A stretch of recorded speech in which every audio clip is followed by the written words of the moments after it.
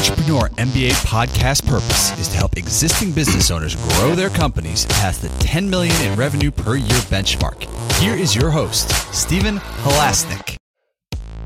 Welcome, everyone. My name is Stephen Halasnik, and I am co-founder of Financing Solutions. Over the last 25 years, I've built 6 companies in the $5 million to $25 million range. And I can't tell you how important it is for a business to have a line of credit so that they can make an investment in their business or even for unexpected emergencies. Our line of credit program is easy to get in place, inexpensive when used, and costs nothing to set up, making it a great cash backup plan that every entrepreneur should have. If you would like to learn more about our line of credit program, please visit us at fscreditline.com. That's FS as in Financing Solutions, creditline.com. Or give us a call at 862-207-4118. If you apply today, we will even give you a $250 credit on file that you can use when you actually use your line of credit. But just remember, the time to set up a line of credit is when you don't need it, so that when you do need it, it is ready to go, approved, and in place. And because it doesn't cost anything to set our line of credit up or until it's used, it makes it's a smart decision. Today, I am very excited to be speaking with James Hipkin from Red 8 Interactive. Since 2010, James Hipkin from our Red 8 Interactive has built his clients' businesses with digital marketing. Today, James is passionate about websites and helping the rest of us understand online marketing. His customer value, his jargon-free, common-sense approach. James explains the ins and outs of digital marketing in ways that just makes sense. James, welcome to today's Entrepreneur MBA podcast. Thank you, Stephen. It's a pleasure to be here. I'm looking forward to our conversation. Well, digital marketing strategy for the companies that I've built has been the by far best lead source for generating leads for our company. And for a business owner, I know a lot about SEO, SEM, which is search engine optimization, search engine marketing. And till this day, I continue to put a lot of time and effort into it. And it's one of the key things that I believe can really level the playing field for a small business. Is that the way you feel too? Absolutely. There's so much flexibility, but in that inherent flexibility and the options that you have, it's also the source of confusion for a lot of small business owners. They don't know where to go. They don't know what to do first. They don't know what order they should do things in. It can get very overwhelming, particularly if they've spent most of their life using traditional media channels. Yeah, and I also find too that I've made mistakes. I can't tell you how many times where I just kind of delegated it to my agency or whoever I was working with, my consultant, my SEO consultant, only to find out down the road that they were doing the wrong thing. And I don't mean just from a technical standpoint, but we could have made more progress if I had known more about SEO and SEM. And so I think today's topic is how my client's digital marketing strategy doubled in revenue. I love case studies. I think that's the best way to learn. So taking a real life example of, how your client or clients have really successfully increased their revenue is going to be a great topic for today. So let's just start off a little bit by talking about what do you think are the first most important steps in coming up with a digital marketing strategy? The most important step is understanding your audience.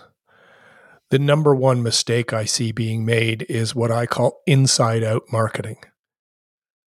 marketers, businesses talking about themselves, talking about the things that they do, talking about how wonderful they are, without truly understanding what the customer is looking for. What is the problem the customer is trying to get solved?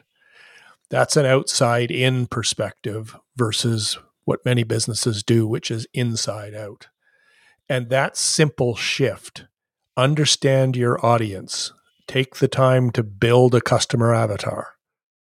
What are their demographic characteristics? What are their psychographic characteristics? What is their pain? And what is the gain that they can achieve by working with your company? Simple stuff. A lot of people don't do it. And that makes a big difference on how you focus your messaging. It makes a big difference on what digital tactics you're going to choose. And it makes a big difference on how you cultivate the relationship over time. So that I would say is the number one thing that a business owner should do. Now, that's not digital marketing specific, right? That is a basic fundamental truth regardless of the channels you're using. But it is even more impactful in digital marketing because digital marketing allows you to be a lot more accurate and fine-tuned with your targeting.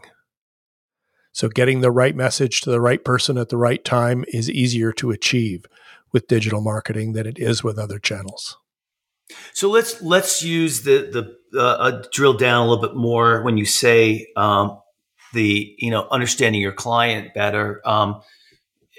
Let's specifically talk about it in regards to digital marketing strategy or SEO or SEM.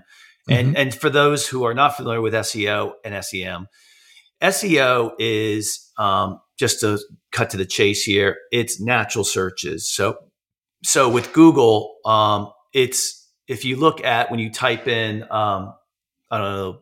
something like testing, right? The first 2 or 3 entries are paid for searches. All right, every single time that someone clicks on them, of course, Google gets paid from that advertiser, and then what goes on the bottom, the next 8, so to speak, are natural searches. So you do not have to pay for those, but they're coveted spots. So when we're talking about understanding your clients, understanding what they're looking for in regards to digital marketing strategy, can you give me an example of what you mean by that? Well, let's talk about SEO.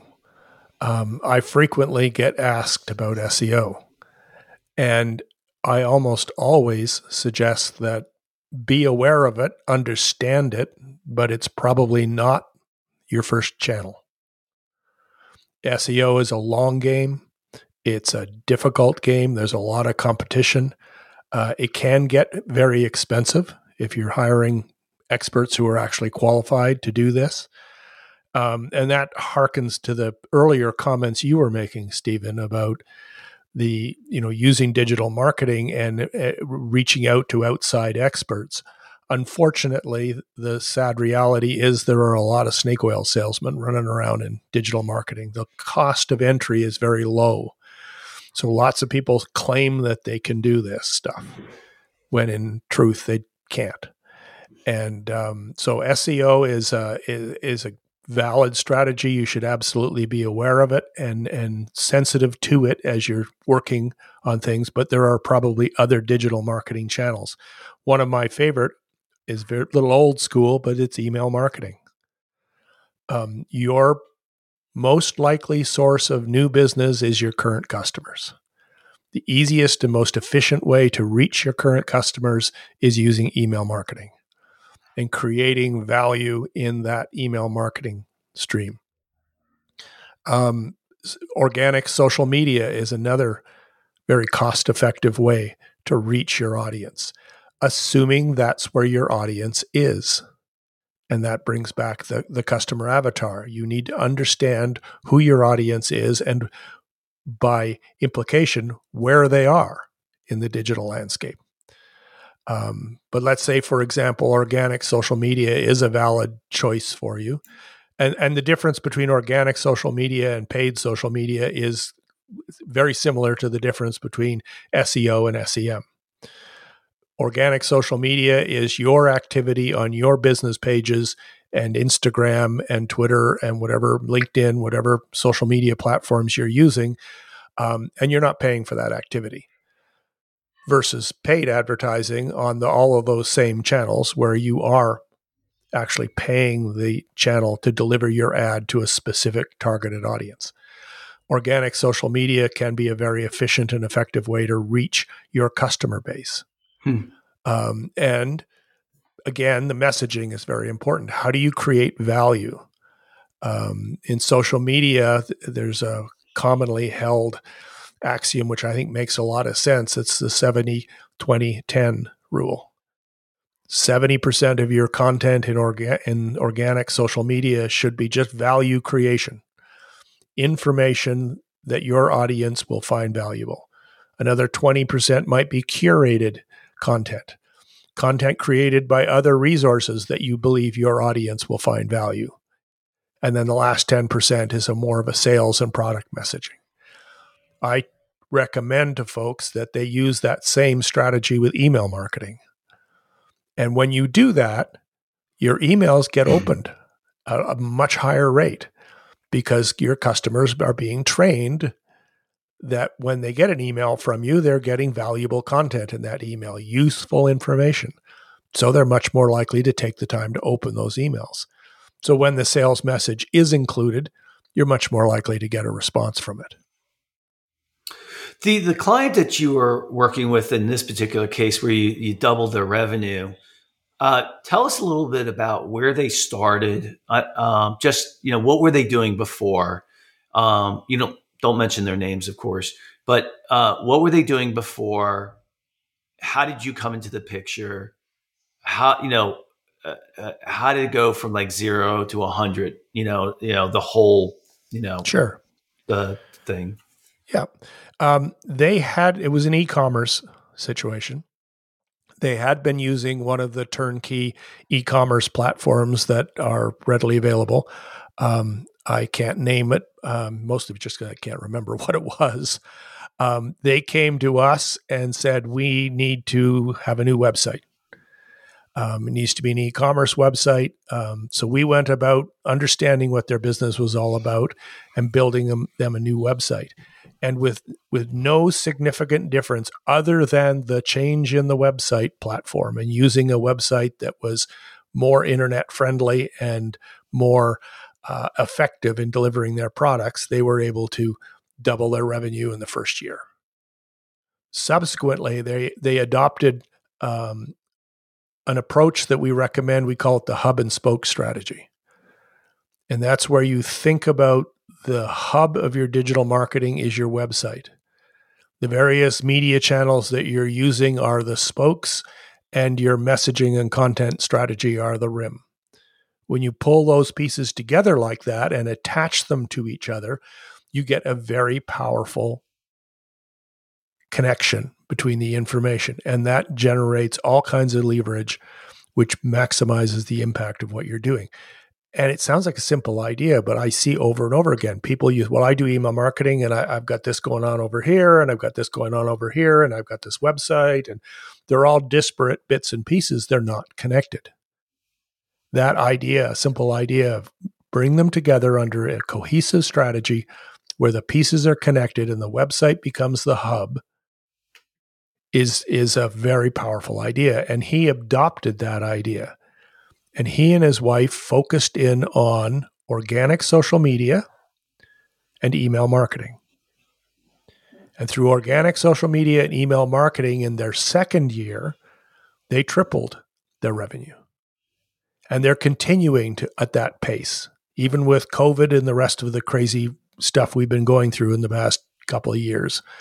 And it's mostly because they have a plan and they're bringing this thing together. They understand their audience.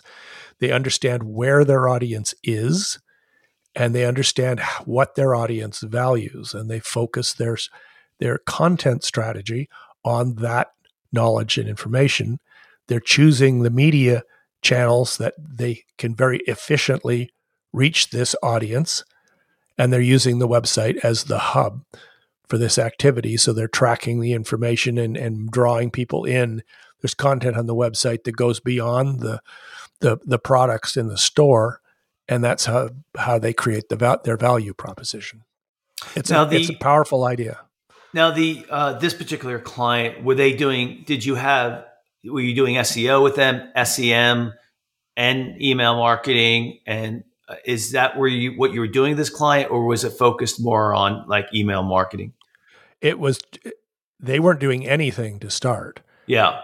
And then they focused in on organic social media, building their presence in Instagram and Facebook organically, and email marketing, building their list.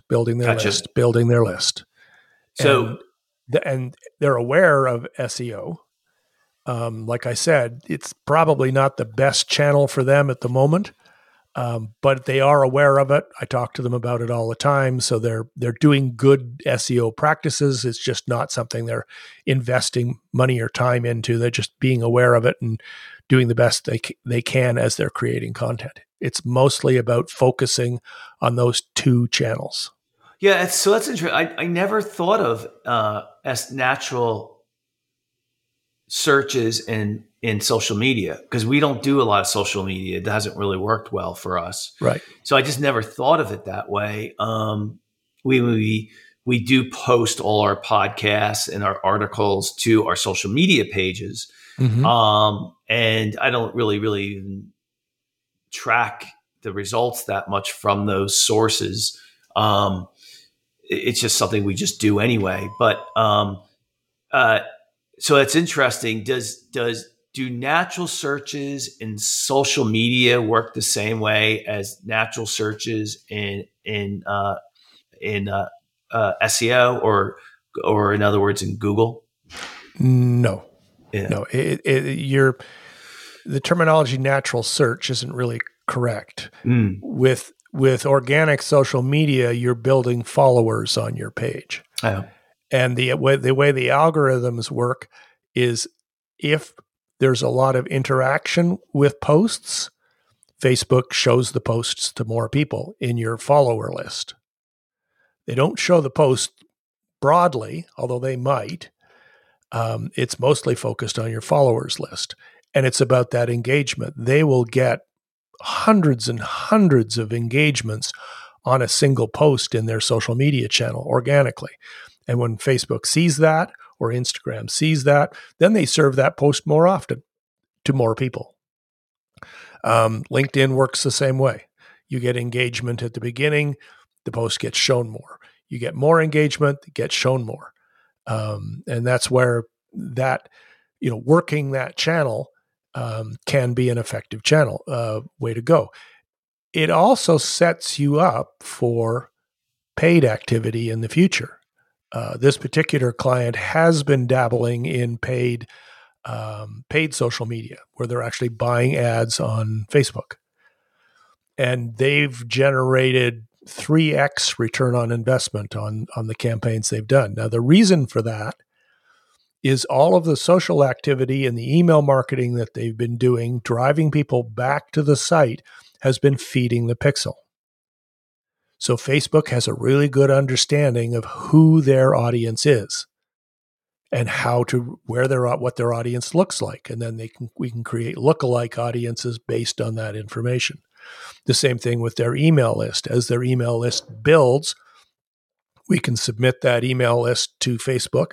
Facebook will find the people who overlap, how the Venn diagram works, and build a targeting algorithm based on that information, and then go out using their database to find all of the other people who look just like the people who've already signed up in your email list. So you can see how this oscillation and the hubs and the spokes back and forth builds on itself. And then you have a consistent messaging strategy. You know what the problem is that the consumer is trying to solve. And the things start working in concert with each other. Well, what was the project that this particular client did that really was eye-opening to them, that they really drove revenue for them and profit? What was it that really kind of I was like, wow, that really worked. Right. I think it was their first foray into paid social media, because I literally told them not to for a long time. Stick with what you're doing. Stick with what you're doing. It's working. Your business is growing steadily and at a good pace, and we'll continue to feed the pixel. When we're ready, we'll start to use that knowledge and information to start broadening your audience. In this particular case, he had a product that had a pretty broad appeal outside of his core customers, and that's what we used the Facebook advertising for. And like I said, he was getting a 300% return on every dollar he spent on that, and moved all that product out in very short order. He's repeated that effort a number of times. It's a small business. It's a husband and wife team. They don't have a lot of staff, so they're not trying to blow the roof off. But they're making a living, and they're making a very good, solid business out of something basically not focused around their storefront, but focused around their website. Now, someone who says, let me ask you it this way: what's the value in bringing on somebody like yourself to do that work or to consult versus just going out and doing it on your own? I suspect the value is the gray hair. Yeah. Well, what goes with the gray hair? Yeah, yes. Yeah. I agree. I think I have an answer. I'll answer my own question because I've been down this path. One is the consultant will get you up to speed much quicker. Number two is you'll probably spend less money bringing the consultant on than the mistakes you'll make in what you paid on social media, because I think you hit the nail on the head right in the very beginning of the podcast. It's about your prospect's intent. Yes. And you can, if you spend money in the wrong areas, you'll get some traffic, but they won't convert, and you won't know about it because you haven't learned enough about how to measure it. And so you'll spend more money. It's better just to bring the consultant on, get up to speed really quickly. And then, even then, if you want to back away from the consultant because you feel like you know what you're doing, the consultant will even agree with that. But usually the consultant will be adding so much value that they'll by far pay for themselves. Correct? Keep adding layers onto the successful process. Yeah. And you're drawing on the 40 years of experience and all of the mistakes that have been made in the past and the case studies. In my particular case, I had a long career, high-end marketing and advertising with a whole lot of brand names that you'd recognize, and dealing with large 7-figure budgets. I've made the mistakes. I've done the testing. I've seen the results. When I did work with Toyota, managed their digital budget in Northern California for a number of years, one of the things I introduced was this concept of landing pages. They weren't using landing pages. They were just sending people to product pages.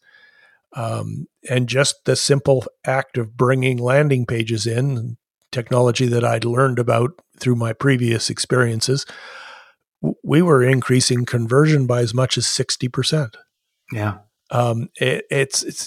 Oftentimes they're simple ideas. Oftentimes they're just having that knowledge to know to bring the piece together here that was used in a different way someplace else. Makes sense. Also, it's the discipline of not trying to boil the damned ocean.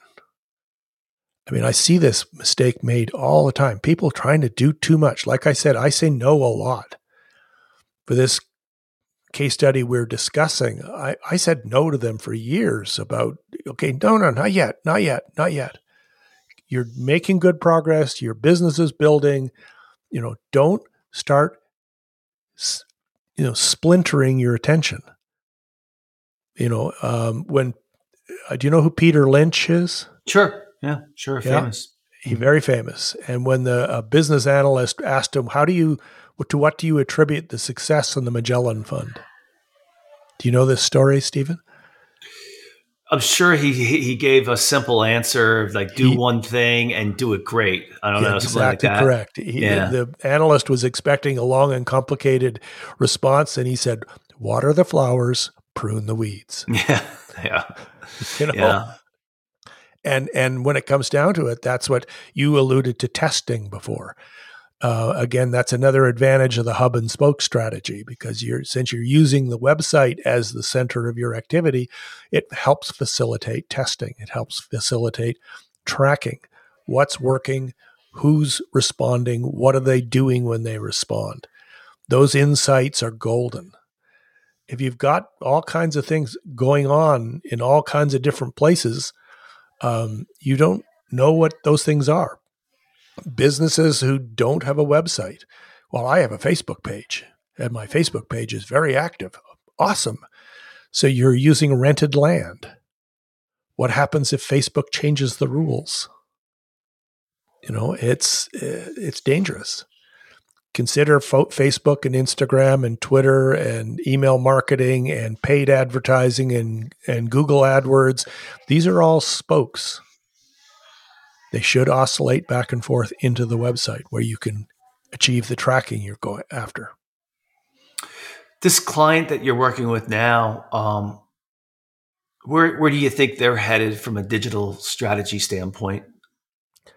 I asked him that question the other day, and he said at the moment they're going to stay the course. They're going to keep doing what they're doing. Like I said, this is a small business, and it's a mom and pop, well, husband and wife in this particular case, operation. So they're keeping some balance between what they're doing in their business and their life. But the strategy itself can work very efficiently. I mean, I've applied this strategy to large corporations in my past life. Same ideas, just bigger budgets. Yeah, I think listen, I usually will say this to the end and, just a lesson. I'm just a huge proponent of, you got to have a lead generation strategy. Now, and like I use the word lead generation, but what business terms is, you got to have a marketing strategy. Now, when I say to someone, who's a smaller business, and a smaller business is like under $3 million in sales. Mm-hmm. It depends on what you're in industry, but you can't get bigger if you don't have a lead generation strategy that is effective. And the way that it's effective is it's measurable. Exactly. And if you're a small business right now, and you're, the number one way that businesses usually grow is through pounding the pavement. Mm-hmm. They usually are making sales through, hiring a salesperson, or the owner goes out and does sales, or you have a storefront and people walk in the door. Well, that's not going to last, in my opinion. Mm-hmm. You got to have other spokes that are measurable, that are producing clients that cost less than what you are making from them. Right. And so, if you want to move to the next level in your phase, whether it be from $100,000 of revenue to $500,000, from 500 to 3 million, and from 3 million to 10 million, if you're going to move in any of those phases, you better have a lead generation strategy that works. Right. And It needs to be driven by the customers you're trying to attract. Yeah. And it needs to be measurable. Yep. You need to know, this is how much it cost me to get this client. This is how much I made from them. Right. Okay. And, revenue is not a good indicator of success. And so you show me someone who's been in business for a while, I'll show you somebody who can tell you their cost of acquisition of a client. Right. And then how much they made from that client. I'll show you that. So why, if you're running a business, why not just jump to that now? Listen to this podcast, listen to what James is telling us. Say, how much does it cost me to acquire a client through these different channels? Okay. Through clients walking in the door. If you have a storefront, clients that if you have a salesperson. And so if you're the ones making the sale, you better put some money about what it costs you to go out and make that sale. Right. So like an example would be like, so how would you come up with that, right? Just to dive into it. You would say, okay, well, how much money could I make if I went and I got a job? Mm-hmm. And so if you went and you got a job and you would get paid, $75,000 a year plus your health benefits, plus anything else that's there. Okay, so let's say it's $100,000. That probably, and you break it down, maybe by the hour. If you're the one who's going out and doing the sales, you got to say, okay, this is what it cost me to acquire a client. I got 10 clients. Well, that's a lot. So 3 clients this month. I would have had, it cost me, $3,000 a client to acquire them. Plus, you have your other expenses too, right? Right. So, you better be making more than that every time you acquire a client. Have you had those type of conversations with clients often? Oh, yeah. A couple of things. I'm going to just parse up what you just said. First of all, for a business that has a retail presence, and this is hard. I get this, but making the mental perceptual shift from your storefront is the center of your business to your storefront is a spoke. Yes. That's hard, but it's very important. Online sales have gone up in the first 2 quarters of this year compared to the first 2 quarters of last year. Online sales have gone up 22%. That genie's not going back in the bottle. Secondly, focusing on customers and your lead generation and your lead strategy. And I liked what you said about really what you need is a marketing strategy. Because sometimes it's not about traditional lead gen. This is still a lead strategy. But if you are in professional services, for example, more often than not, your primary objective of the website should be confirmation versus conversion. Professional services businesses tend to drive most of their activity, most of their sales through word of mouth. Executive A tells Executive B about this great resource. Executive B goes to their website to find out if they're going to be worth their time and are they going to solve my problem. And they get to a website that was built in the 1990s. Well, that's the null set. They can't see the null set, and that's your measurability thing. And that's an important conversion lead generation strategy that doesn't necessarily focus on conversion. It focuses on confirmation because it recognizes how the prime prospect is interacting with the business, how that process is working. The last point is about customers. All customers are not created equal. I had Visa as a client earlier in my career, and I did a lot of work with them around this area. 80% of sales tend to get driven by 20% of customers.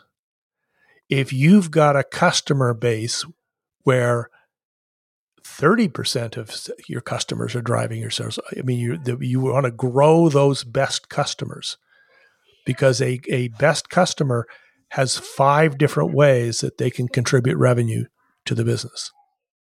The longer they're with you, the more loyal they are, the better return you have on the initial investment required to get them.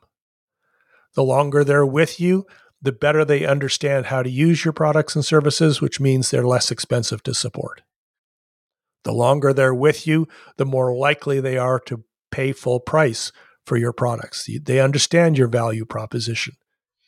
The longer they're with you, the more likely they are to buy more products and services from you. And then finally, the longer they're with you, the more likely they are to recommend you to other people just like them. So focusing in on customers and understanding who your best customers are, what they look like. Best customers tend to be heavy category users. Heavy category users have a different perspective on the products and services in the category versus the average user. And it's a function of their need and their need state.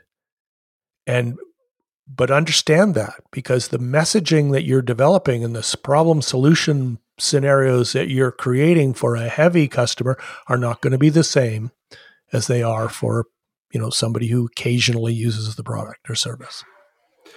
Do you think those are important distinctions? Yeah. Do you think that, thinking back to your days when you were working with the bigger companies, do you think back then measuring things was as big as it is nowadays? For some companies, yes. Yeah. Because now you have so many different spokes, right? Mm-hmm. You have so many different areas that you can market in.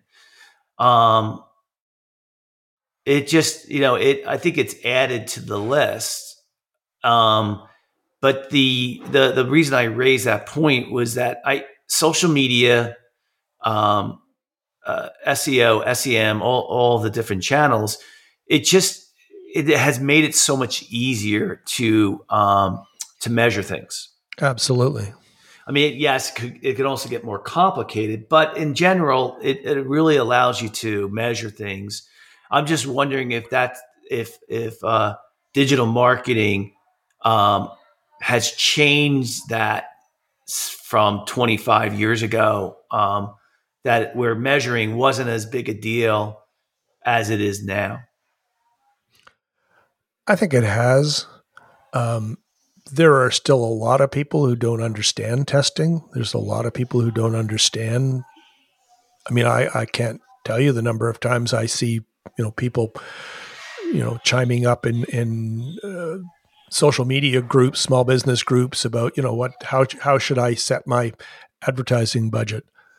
And, people will chime in, well, it should be 10% of your sales. No, that's not correct. If you're really, truly measuring what you're doing, there's an old direct marketing concept. You may be familiar with it, Stephen, the allowable cost per order. Mm-hmm. And that's a profit first calculation where you're looking at your fixed costs for the product, your variable costs for the products, and the profit that you're looking to generate for the product. You take that number away from the average order value, and this gives you your allowable cost per order. And that's what you can spend on marketing. That kind of measurement that's old school. That's classic catalog marketing from the 1970s. It still applies today, but people don't necessarily understand it. So I think digital marketing has more power for measurement, and it certainly gives you more resources to measure what you're doing, but still comes down to understanding that what you should be measuring. Yeah, it's powerful. I think the old adage is if you can't manage something if you can't measure it. Right. Right. Let's get measured, get done. Right. So, let's just do a summation and some recommendations of what we kind of talked about today and what I heard from you saying. One of them is that depending on your business, you really should have a digital marketing strategy. And what you talked a lot about today was your social media strategy. And if you don't have something like that now, or if you do have something like that and you don't understand it, you got to kind of really focus back in on that. Using a consultant like James or others is very, very valuable because it brings you up to speed quicker. A good consultant usually should be able to make you more money than what it costs them. because of course you're in alignment with the idea that you want to be a long-term company for your clients. So that's something we heard today. The big thing we really talked a lot about is focusing on your customer. Why are they buying? What got them to you in the first place? It's all these basic business questions that we're all running around with our heads cut off, trying to do a million things when we all should be doing just maybe one thing and being really, really, really good at it. And this one thing is, all right, focus on my customers. How did they find us? What do they like about us? What don't they like about us? What other channels are they involved with in marketing? And then the other concept that you brought up, James, which was, the spoke in the wheel, which I think is a great visual. The idea that you need to have more than just eventually, if one spoke is super strong in your marketing channel, well, then you got to look at another spoke and maybe add another one to make that wheel stronger, right? That's right. What other things do you think that I kind of missed? You covered it off well. I can't underline enough how important it is to understand customers and to understand best customers and the differences between how best customers work versus just day-to-day folks. If we've got the time, I can give you a very quick case study from my past that focuses in on this. I worked with Sprint long distance division. We actually ended up working with all of the divisions at Sprint over the time period I was working with them. But this was back in the advertising agency world. And we worked with them to understand who their best customers were. We developed a program that specifically targeted their best customers. This ran over 5 years. Took about a year to get the program up and running and testing various things and seeing what was working and what wasn't working. And then we just continued to fine tune. Over the past 4 years of that 5-year program, for the last 4 years of that 5-year program, we were generating a 20% return on a $2 billion base of business year over year. They never moved their market share one bit during that time period. We kept those good customers longer. We sold them more things. They were calling customer care less often. They were buying more products. We were getting conversion rates in 18, 19% on marketing communication because we were getting the right message to the right people. And they trusted us. I mean, it was a huge, huge win. Imagine 20% return on $2 billion base of business. Just by talking to best customers about stuff that was important to the best customers. Yeah, it's amazing. I think good small business owners that have been around for a while, they know it's all about treating your best clients really, really, really well, right?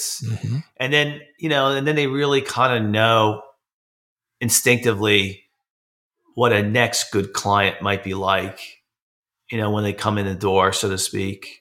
They instinctively know where to put their time. Let's face it, the longer you've been in business, the less you work, right? You just put your energy into what really works, right? And I think we're talking a little bit about that today. Less is more. Right. Don't try to boil the ocean. Yeah. Find the things that are really working and do them better and better. Yeah. I know one of the things that helped me out a lot, when I first started my first company, for the first several years, I was like reading everything in sight. And what I found was actually that it wasn't helpful for me because, I'd always be coming up with a new idea and I didn't do a good job of implementing what I had read before. So I actually limited myself. I said, I'm only going to read one business book a year, but I'm really going to execute it. And I'm really going to be good about picking the book that I read before I actually read it. So, it sounds like it's limiting. It depends if you're a reader or not. But I found that that I always had the ability to take what I read or heard and really, really execute it. And not only was it good for me, but it didn't drive my staff crazy, because they would hate when I went to conferences, because I'd come back with a million ideas, you know. As I got older, what I learned to do is when I go to a conference, whether nowadays it's online or in person, I take all my notes and I highlight the top 3 ideas, and that's what I implement. Right. You know, so, you know, I think it fits into what we're talking about today really well. Yeah, it does. So what was your favorite business book you've read? What was the most important one? It's one called The Inside Advantage by Robert Bloom. And he's not a well-known author, but Robert Bloom was the original founder of Publicis, who is the largest advertising agency in the world. And I met him. Well, let's see. Did I read the book first? Yeah, I read the book first, and then I reached out to him. And it wasn't just the book. Here's a really good example of what I just said, where I read the book and we really implemented it. We then brought Robert Bloom on to help our team implement what he had said in the book. And so the Inside Advantage was about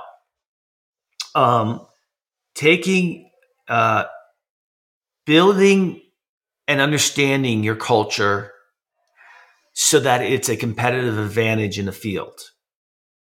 And once you do that, you then can come up with your marketing communication, because you're building off what your organization's strengths are. Mm-hmm. And so it's all integrated. You don't come up with a marketing strategy that's different than your cultural strengths. Right. So that's called lying.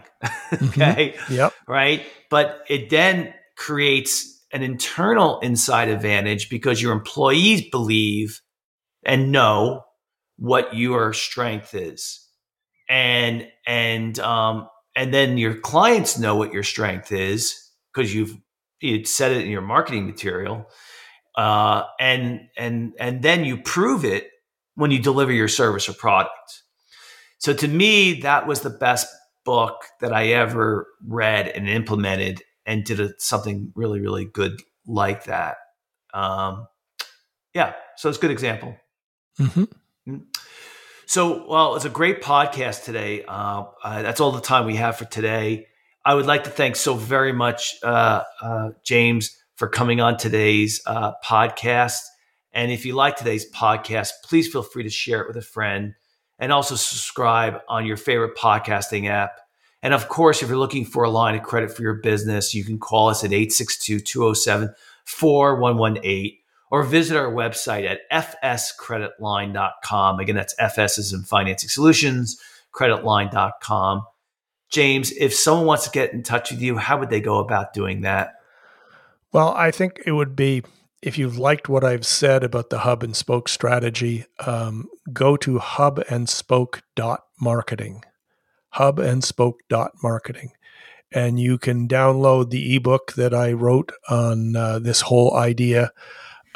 And I'll get your email address at that point, and we'll be able to get in touch with each other that way. Would love to hear from you, love to share these ideas. They're rooted in a lot of experience, and they're relatively easy to execute, but having a plan makes a big difference. So hubandSpoke.marketing. And I look forward to hearing from you. Sounds great.